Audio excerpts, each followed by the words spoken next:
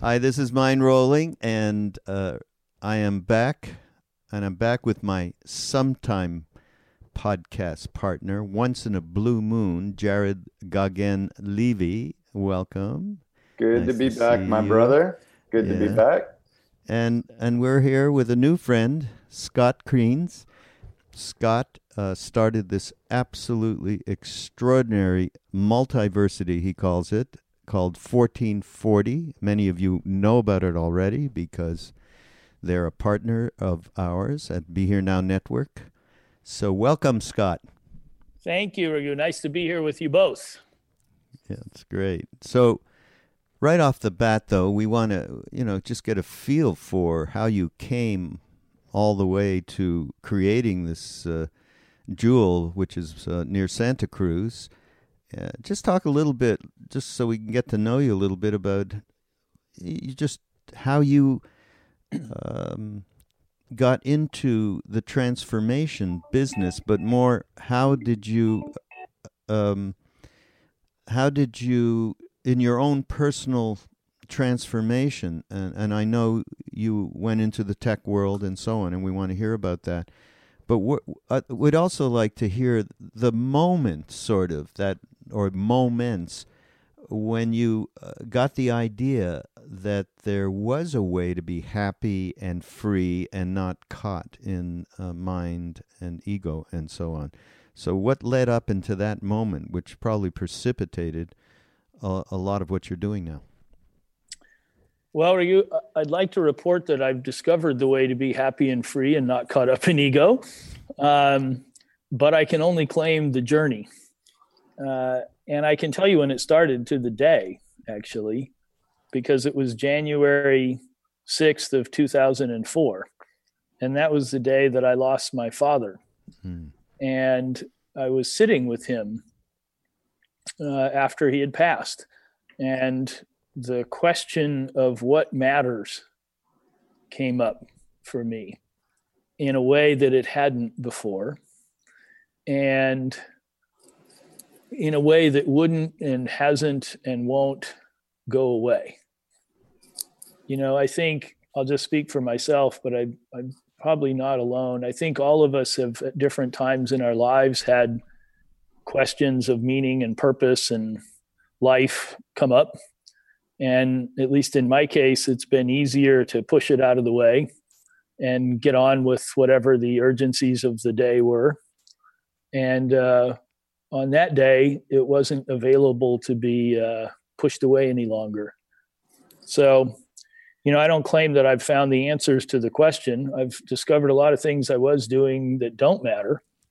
And 1440 and multiversity is about the pursuit of what does, for me and hopefully for others.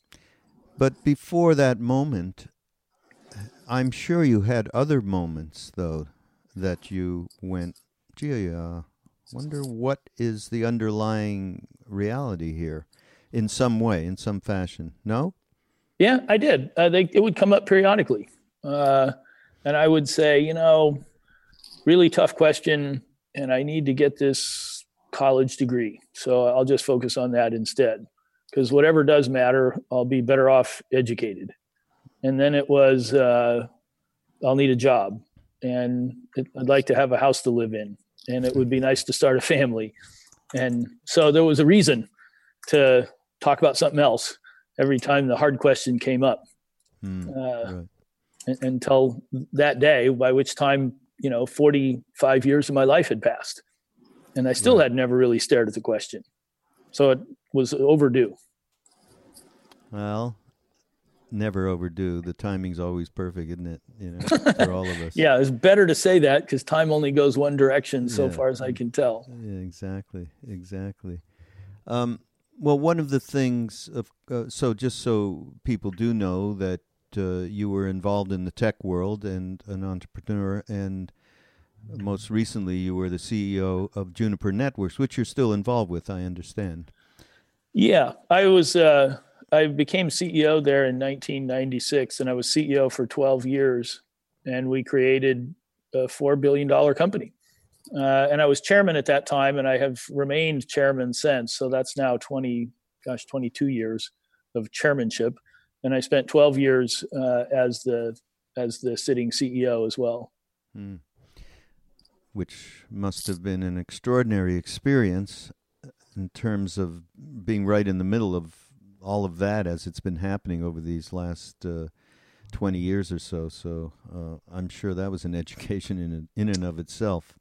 It was a lot of on-the-job training, and we still are. If you ever wondered when you put your email address in and hit send, and magically something's keeping track of about 9 billion of them in the world and making sure yours goes where it should and so forth, that's what we do.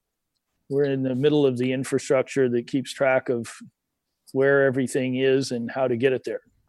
We don't look at what's inside, so we're not the people interrogating any of the content. But if you wondered how the backbone of it works and who keeps track of where everybody is, that's what Juniper does. Extraordinary. I'm so curious. So being in the tech world during that time, a little bit of stress, a couple times in there, and 99, 2000, and then around 2008. I'm really curious. I mean, this mindfulness wave that has taken, Silicon Valley, which is, however it's a beautiful thing that it's entering, right, the tech world in a big way. But I'm just wondering, it sounds like you had a journey even up until that point with your father. Were you starting to kind of try to integrate mindfulness practices or any other sorts of kind of reflective practices internally at Juniper before this big epiphany that you had and moving towards 1440? I was, Jared, not at the outset in the 90s, but after a couple of things happened. One was losing my father, but also the company had gotten to a point where, we had several thousand people in offices all over the world. And as the CEO, as the leader of the company, the question became, what do I do now? Because just walking around with my own two hands trying to make a difference with that many billions of dollars and thousands of people and all that stuff, it wasn't really the way to do it.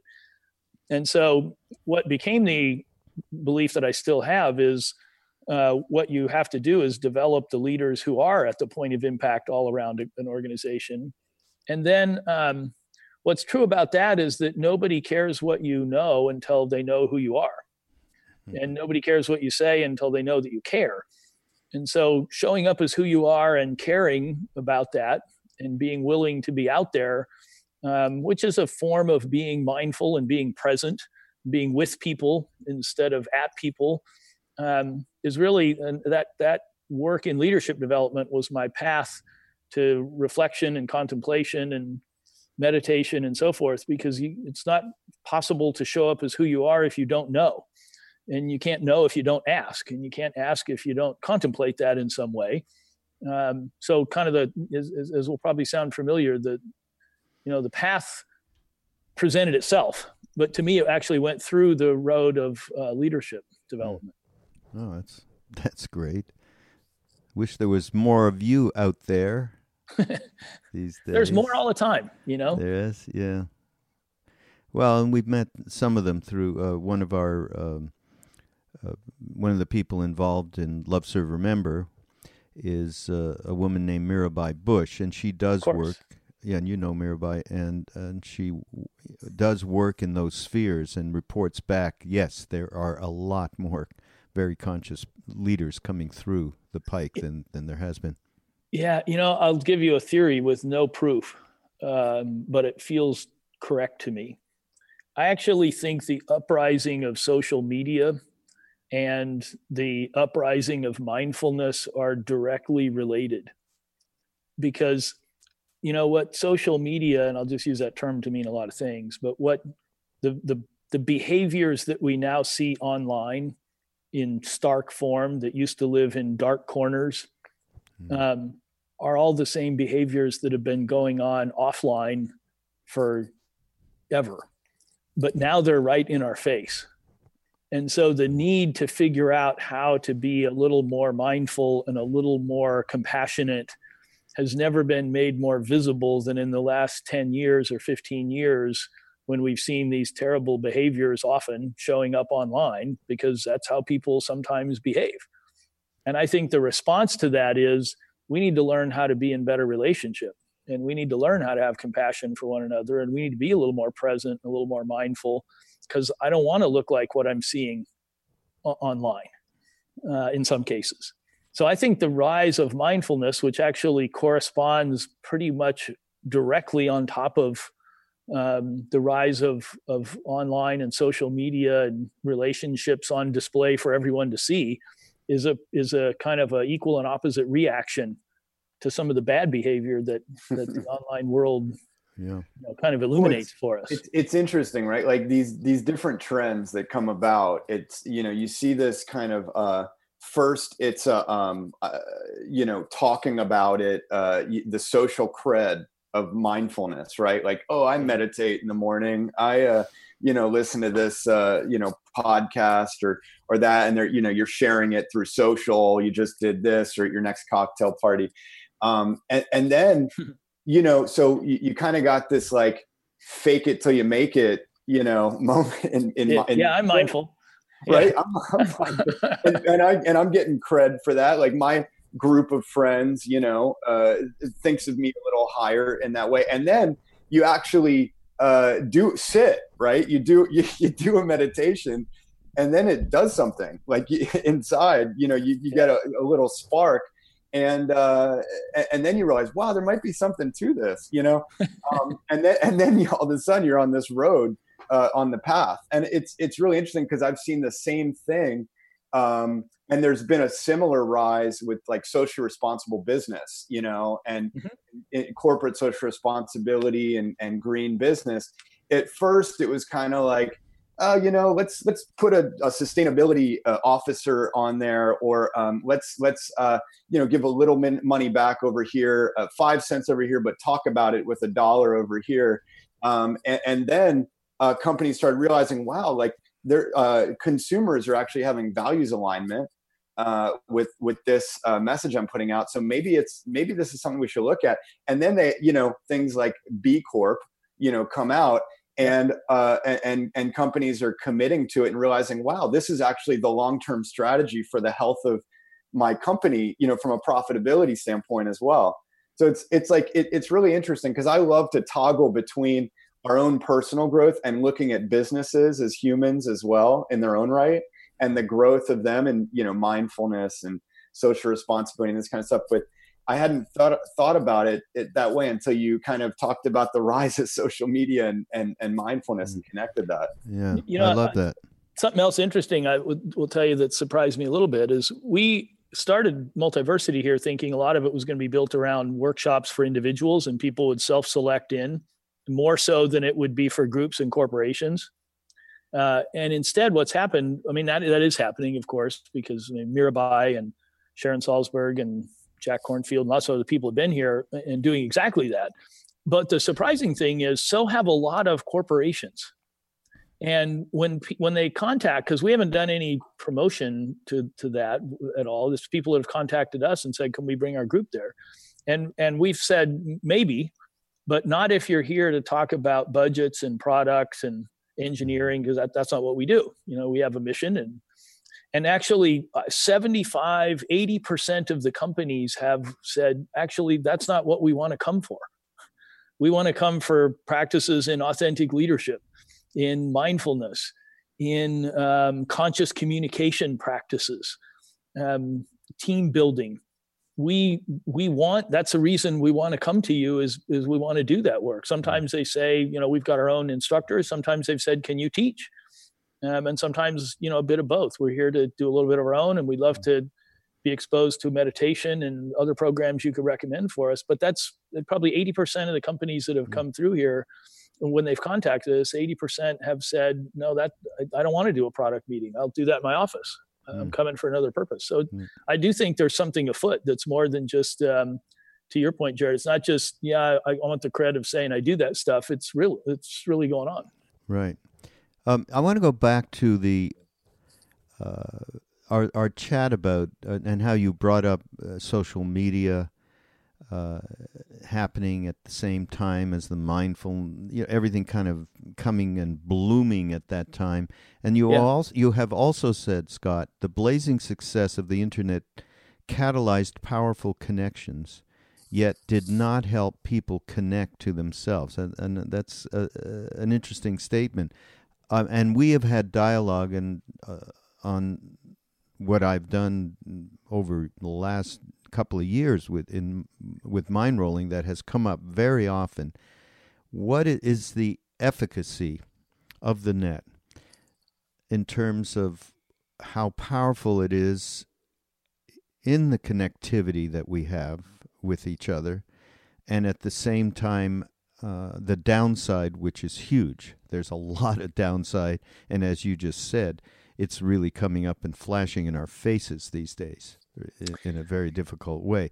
But I think it's a real question, the balancing act of good and bad. Yeah, but let me say this about that, Regu. I think, first of all, I think it's the most powerful innovation in the history of mankind, is the capability to connect every person on the planet. Nothing we've ever invented has had more power potential than that.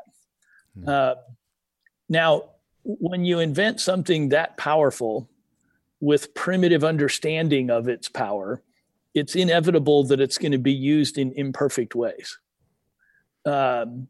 because life is imperfect and we don't know everything that we need to know. It still makes sense to invent it. The first thing that happened when man invented fire was he burned down the whole village. It didn't make fire a bad idea. And we've now got this incredibly potent invention, and we need to learn into how to use it. But as I said earlier, I don't think anything's happening online that wasn't happening offline. It might be more visible, might horrify us in ways that it didn't when it was out of our consciousness. But that didn't mean bullying and abuse and pick any of the ailments of being online weren't already happening, and probably in at least as painful a way in many cases offline, because it went on unchecked, right? So, that doesn't mean we just let it go on. There's a lot of effort to figure out, well, now how do we use this tool for betterment and for good? And what are the things we need to be careful of now that we are beginning to understand the power of what's been created and so forth? Incredibly important conversations. But I personally, I'll just say for myself, that I couldn't be more optimistic or more excited about what we built. And I'm sad for the casualties, not to be unsympathetic to some of the consequences, but we're an imperfect species. And on balance, we're way better off. Opinion. Come on. Speak for yourself, Scott. My opinion. No. Yeah, no, I agree. I mean, it's fantastic right now. I mean, I won't go off on a whole tangent on what's happening with, blockchains right now and things like that. But as an underlying principle of democratizing power, I think that we're just seeing the beginning, right, of the power of the internet to be able to do that. I mean, I feel like we're at a moment with when there's conversation around influence and power and money, where it's like the end of a Monopoly game. And we're pretty soon what do you do at the end of a Monopoly game? You clear and you start over, with new currency. And I truly, I was talking to a guy yesterday about this that has a crypto called democracy.earth, which is, really, really devoted to using blockchains to give us, each a vote in the world. We're truly bringing about democracy using the blockchain, and looking, as real ways to manifest, universal basic income for every human being on the planet. I mean, so I just, I couldn't agree with you more. I mean, I really, really love how the places where the internet is being leaned into in a healthy way. And as with everything, there's going to be some bad practices that we need to kind of work through, Right. Actually, you don't know this, but we have a very dear friend in common who's departed us, unfortunately, but we worked on the strategy for digital detox with Levi Felix. Yes. And I know that you all at 1440 supported him. Yes, we did. And still, I should say his organization is still going, but that whole trend and conversation that he brought to the world around digital detox and how to, look, technology isn't going away, but how to have healthier relationships with social media and technology and integrate it into your life in a way to help bring more connection, as you said, is really a beautiful thing. And other movements you're seeing like that sprout up. Yeah, and 1440, along with running the Multiversity here, also has an investment arm and has invested in a number of technologies, quantifiable self technologies, apps for meditation. If you use Insight Timer, for example, which is one of the more visible ones, or Headspace or things like that, those are all 1440 investments.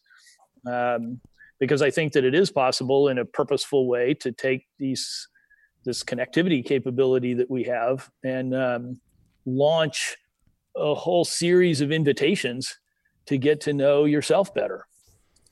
And the comment that you referenced, or the quote earlier that I made, was the thing about the internet or about this connectivity is it does give us this capability to connect to everybody else. But now people get so preoccupied with how they show up for everybody else and how they look online and what their Facebook page says and all that stuff.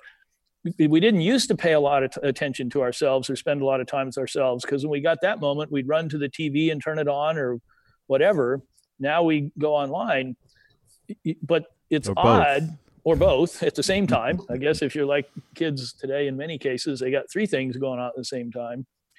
But to have a relationship with somebody, you've got to spend time with them. And the odd thing is, the person most of us often spend the least amount of time with is ourselves. Real quality time. We're awake, but we're paying attention to something or somebody else. And in some ways, the internet has, or call it social media, whatever you want to say about it. We get so preoccupied with showing up for others that we spend even less time with this person we already don't know that well, which is us. Yeah. And so there's some work to do here. I don't mean to say there isn't, but I also think the awareness is going up. Yeah. Annie Lamott? You got to have Annie Lamott over there at 1440, Scott. I don't know. Yeah. You find out. She lives in Marin nearby Jared there. And Annie is a writer, and it's just one of the most insightful writers that I know, and a good friend of Jack Cornfield. And she said, my mind is a bad neighborhood. Something like, I think I need a chaperone to really go there. So let's talk about who helped chaperone you a little bit into getting more awareness, getting on the path and growing. And I know authenticity is certainly a byword for all of us. But talk about your own journey there.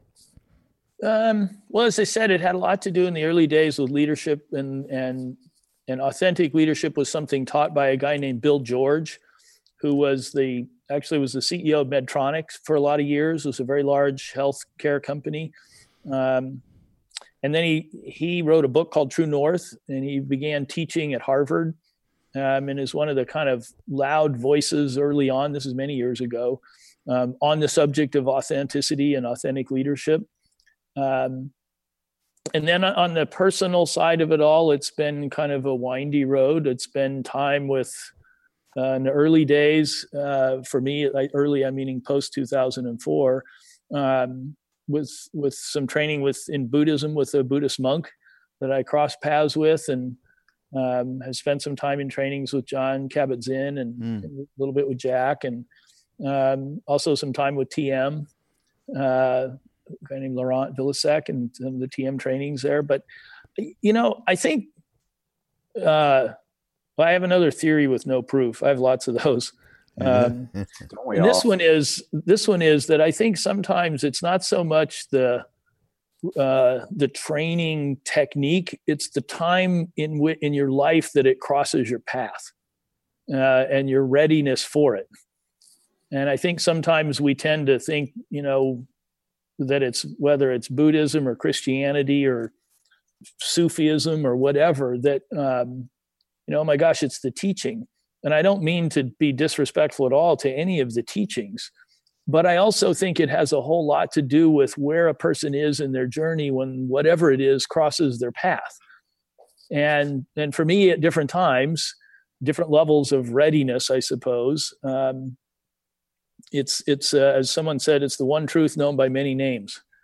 And I think that inward inquiry and the quiet and the contemplative reflection, if you want to call it that, whether some people might call it meditation or others would call it prayer. And I kind of prefer not to create a great big stark distinction and try and grade one or the other.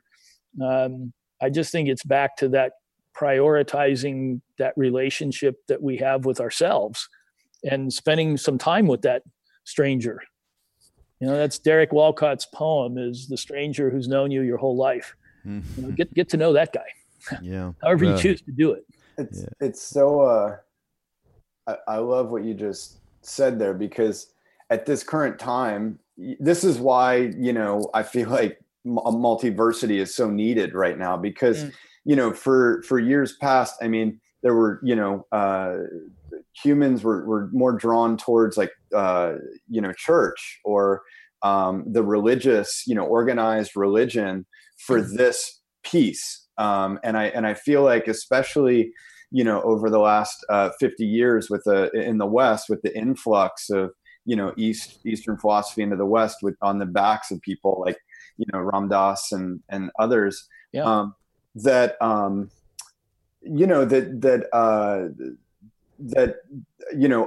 a more secular approach to spirituality and a more inward approach, individual, spiritual path has really, come into being in a major way. Not that always hasn't been happening, but it seems, and what I really love about, when I saw 1440 was coming into existence and started looking at it, was just like all the modalities. It's kind of a buffet, of like different paths. So for me as a seeker, it's that, that whole all rivers lead to the ocean kind of piece, where it's like, oh, well, I'm in more of a, feeling in a bhakti path, this, I need to go do a workshop on, couples work with my wife, or tantra traditions, or, or leadership, because I'm having trouble with. So, I mean, I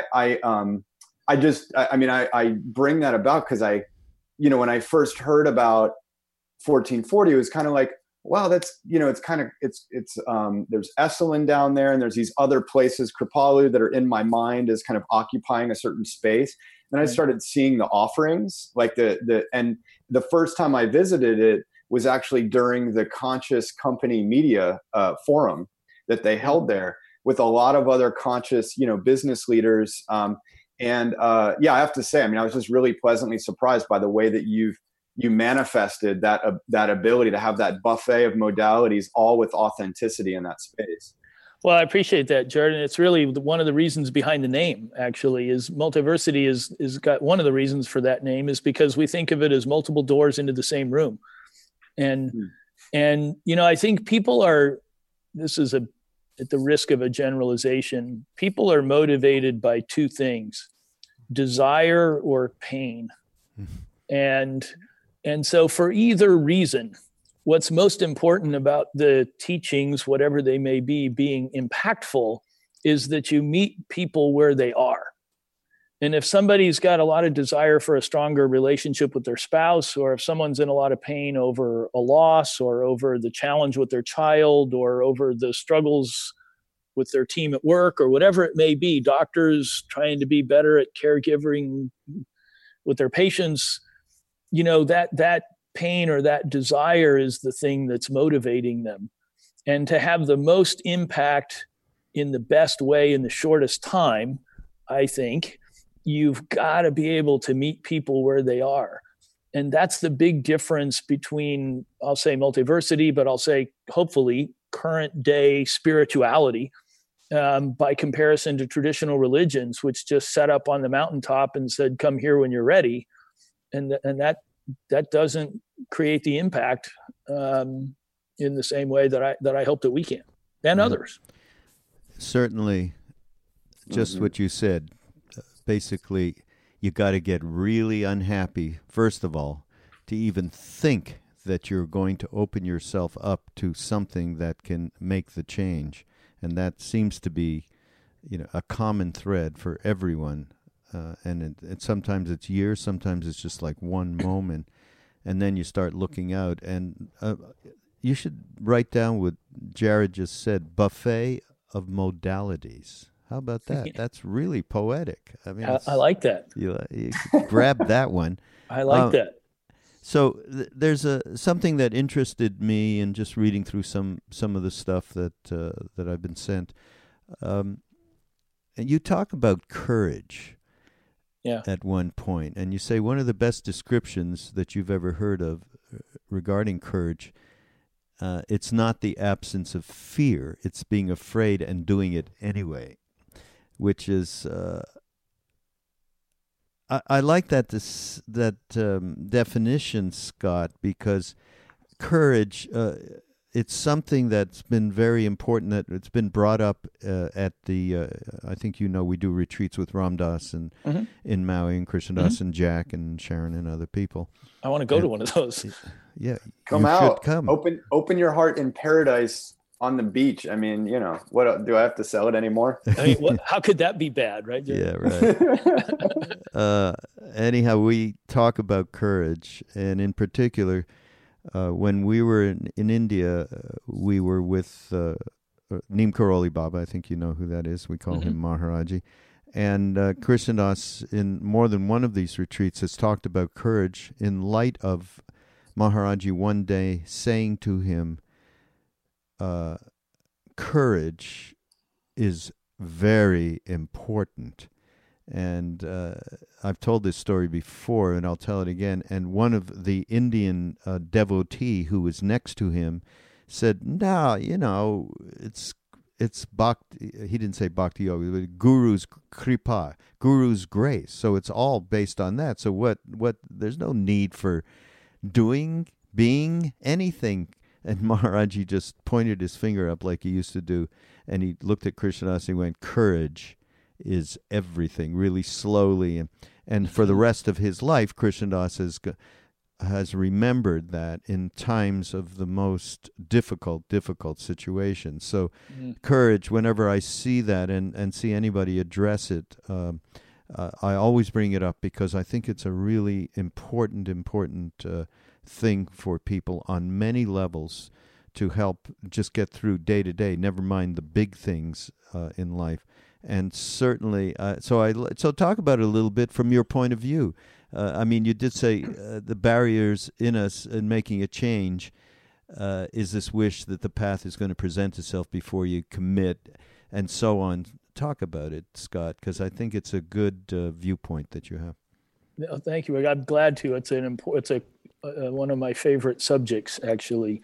See, I think that this journey that we're on and ways of, let's call it just inquiry, discovery, betterment, the hard part is not describing what to do or why you should do it or how much better it would be if you did it.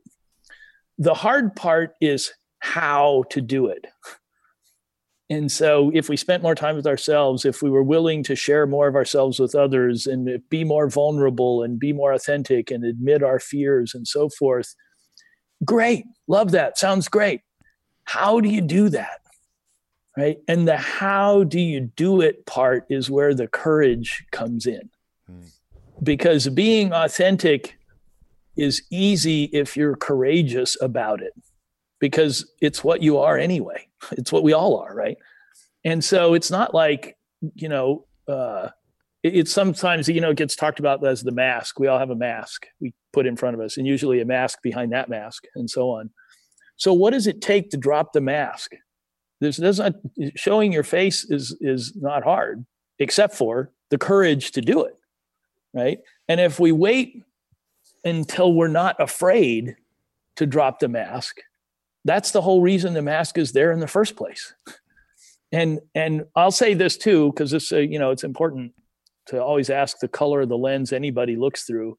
Most of what I've done at least in the early years of my life, if I'm really honest about it, was driven by fear. It was fear of not knowing what it would be like if I didn't do it.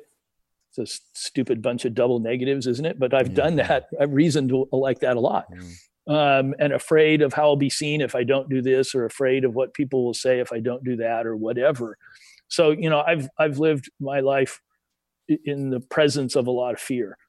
And so I might be biased about this, but I don't actually think it's possible to do something really challenging or authentic, I'll say, without being afraid of it.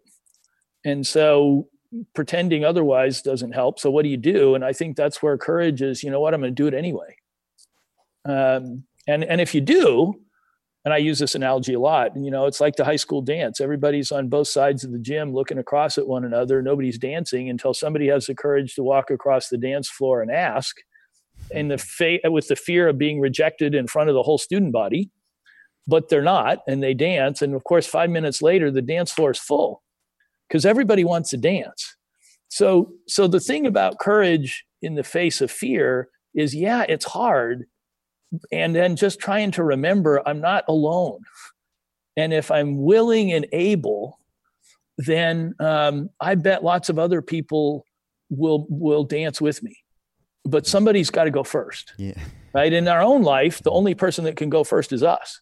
And so you can't wait around if it's you that you're waiting for. Yeah, exactly. And so anyway, all that leads to what I have a lot of strong feelings about courage being kind of the essential how-to pill in all this. And you just sometimes you just got to do it.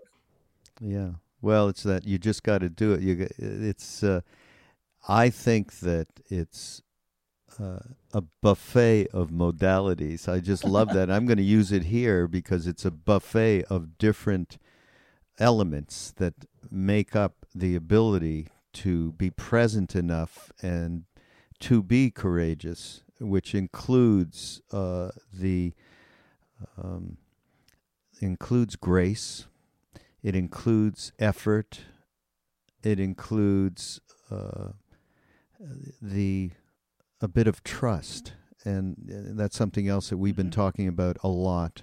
Our whole retreat that we did in December in Maui was around trust, and we're about to release an online course around trust. Actually, that's it's something we should talk about. Doing that kind of a thing at 1440 actually is get a themed thing going, and do something that's reflective of getting different people and different points of view, so we really do get that buffet going, because I love that idea. And of course that also represents multiversity. Yeah, and that's a lot of when we do leadership training here, we're going to be doing in a couple of months again, it's all about, that's what authenticity enables, is trust. Yeah. Because if I'm truly authentic and I'm showing up that way, then somebody's going to look and say, that's who that person really is, not who they're trying to make me think they are. And so now I'm willing to lean into that. Yeah. And so authenticity produces trust, and trust makes inspiration possible in the business setting, or for that matter, in a relationship. So there's being self-aware, then being able to be authentic about that and have the courage to show up creates a trusted environment. Trusted environments make inspiration and discovery possible. And that's what creates human flourishing. And so it's in the middle of the universe. Yeah. And that's what also creates getting up out of your chair to walk across the gym. Yeah. Right. It's that little trust in the intuitive part of yourself. But we need you, Gagan, here to respond from your point of view in your, shall we say, less years on the planet, and your experience with trust and courage, because I want to hear about it. Trust and courage. Gosh, I mean, I feel like Scott, speaking to me is like when I'm, Ram Dass is polishing the mirror. It's like, I'm looking at myself in the mirror, telling myself this, right? Yeah, it is the base. I mean, Raghu, I think I was talking to you offline about this, not in so many words, last week, about hitting a certain point with my business. It's just what I was thinking. Boy, we are really tuned in. That's great. In hitting with this creative agency, and kind of, there's as Ram Dass or Krishna Das would say, all under the blanket, it's Maharaji's, all under Maharaji's blanket, as we flow, and to try to release attachment to some outcome that, as you said, Scott, I've got a desire to achieve, and that takes trust, and it takes kind of surrender to that, faith. And I had a moment. I was in India, in Varanasi, Benares, in October, and there, where the city of Varanasi meets the Ganga, and this, where they have the burning ghats, basically one of the holiest cities in India.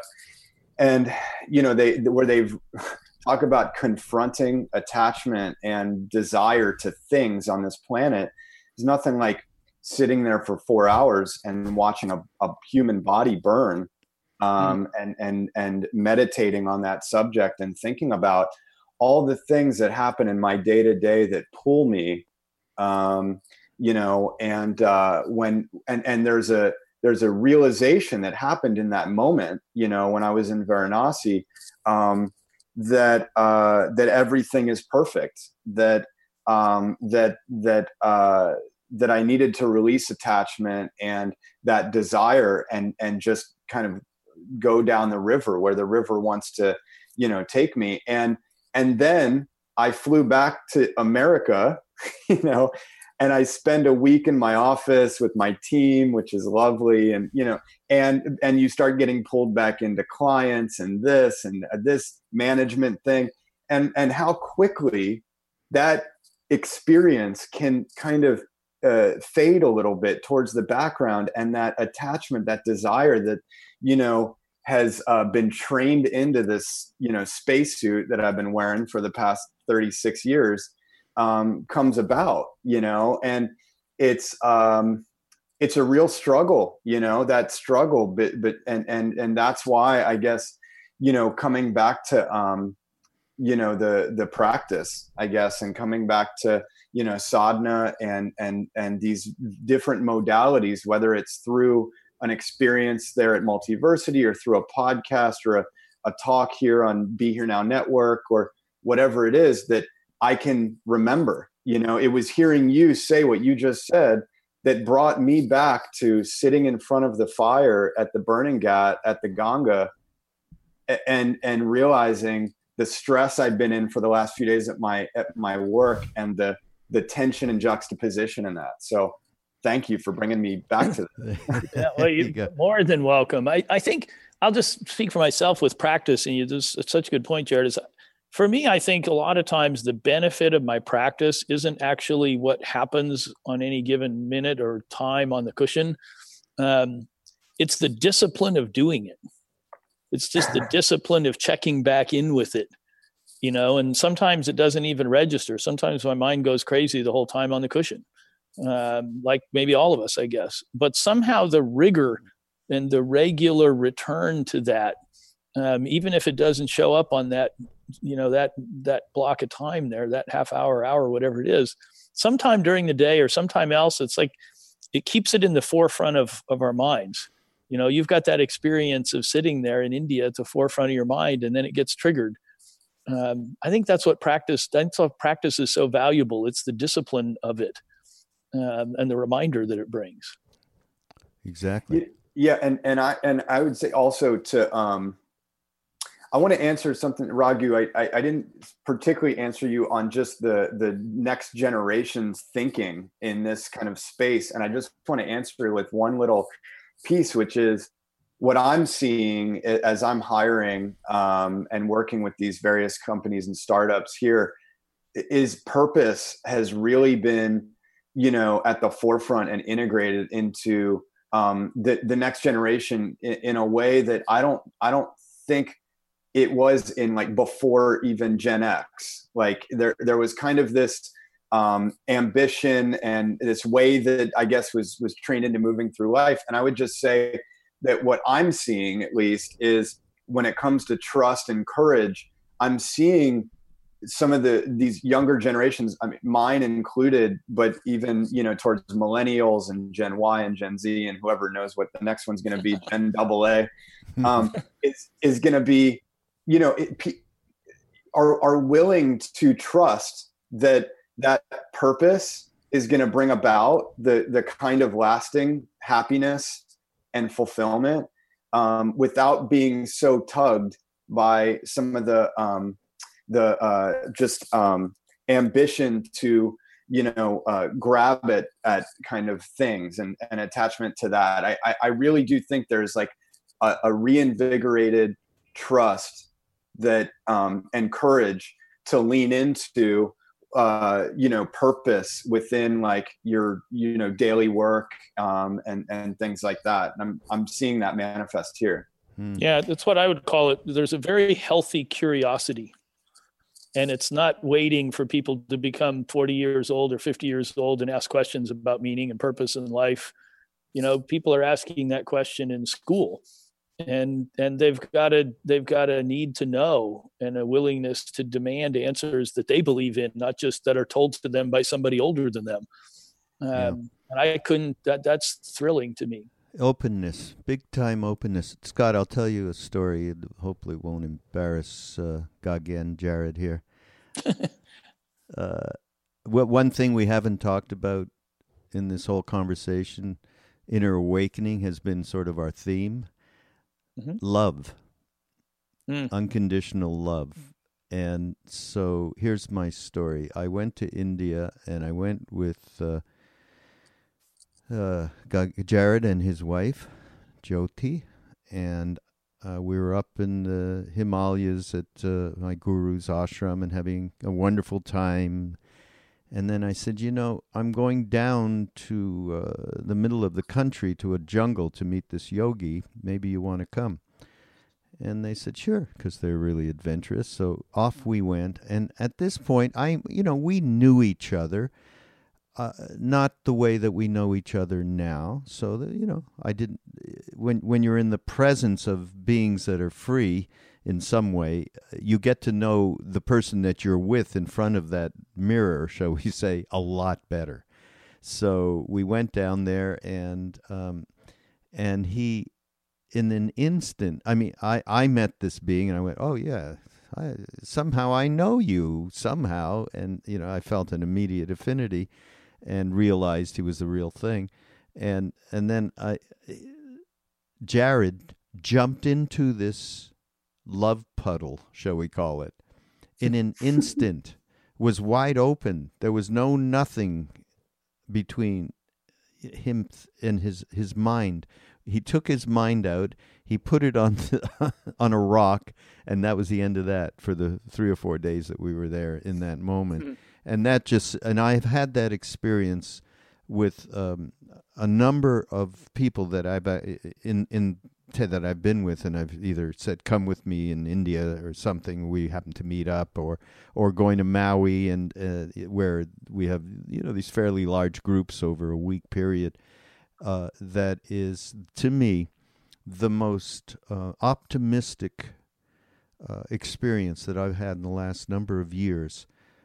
When we talk about, and specifically about next generation, and kids that are coming into it and coming into their 20s and then 30s and so on, that is so welcoming, thinking of what we really need going forward, and that's got to be an element of it all, that openness and recognizing that love that's inside all of us. So I just. Yeah, I think if I could have one wish for love, it would be that we could think of it as a verb. It's a thing that we do, and sometimes I think this notion of being in love makes it seem like it's a place or a thing, and to me, it's not. It's an action that we take.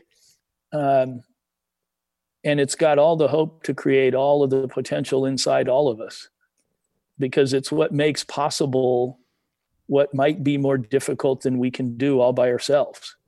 And it doesn't mean somebody has to love us. It could be us loving someone else. It could be us loving the nature and the redwood trees around us here in Multiversity. Manifests in a lot of ways, but it's probably, right up there with courage. I would call it the other great answer to the question of how. How do you do that? How do you do that? Courage and love are a couple of great verbs, actions, commitments that make possible, near as I can tell, just about anything that we're capable of. Yeah, and when I always qualify when we speak of love, we're talking about not the business love. You love me, I'll love you back. Not that one. This is unconditional and no judgment whatsoever. Yeah, so courage and love, that's going to be our next retreat. We should hold it at Multiverse at 1440, Scott. Okay? Consider it an open invitation. All right. We'll put it together. I'm not kidding. I think it's a great idea, actually. Absolutely. I do too. I'm not kidding either. I think it's the starting point and it's the starting point, it's the middle, and it's the end. Yeah. So you could check it at the beginning, we'll do a whole bunch of work and come back in circle at the end in gratitude for the same thing we started with. And I'm sure that there'd be a lot to learn for me. Yeah. As they say in India, very good idea. Very good. Thank you so much for being here, Scott. It was great meeting you. Likewise, and Jared both. It's a pleasure. Yeah.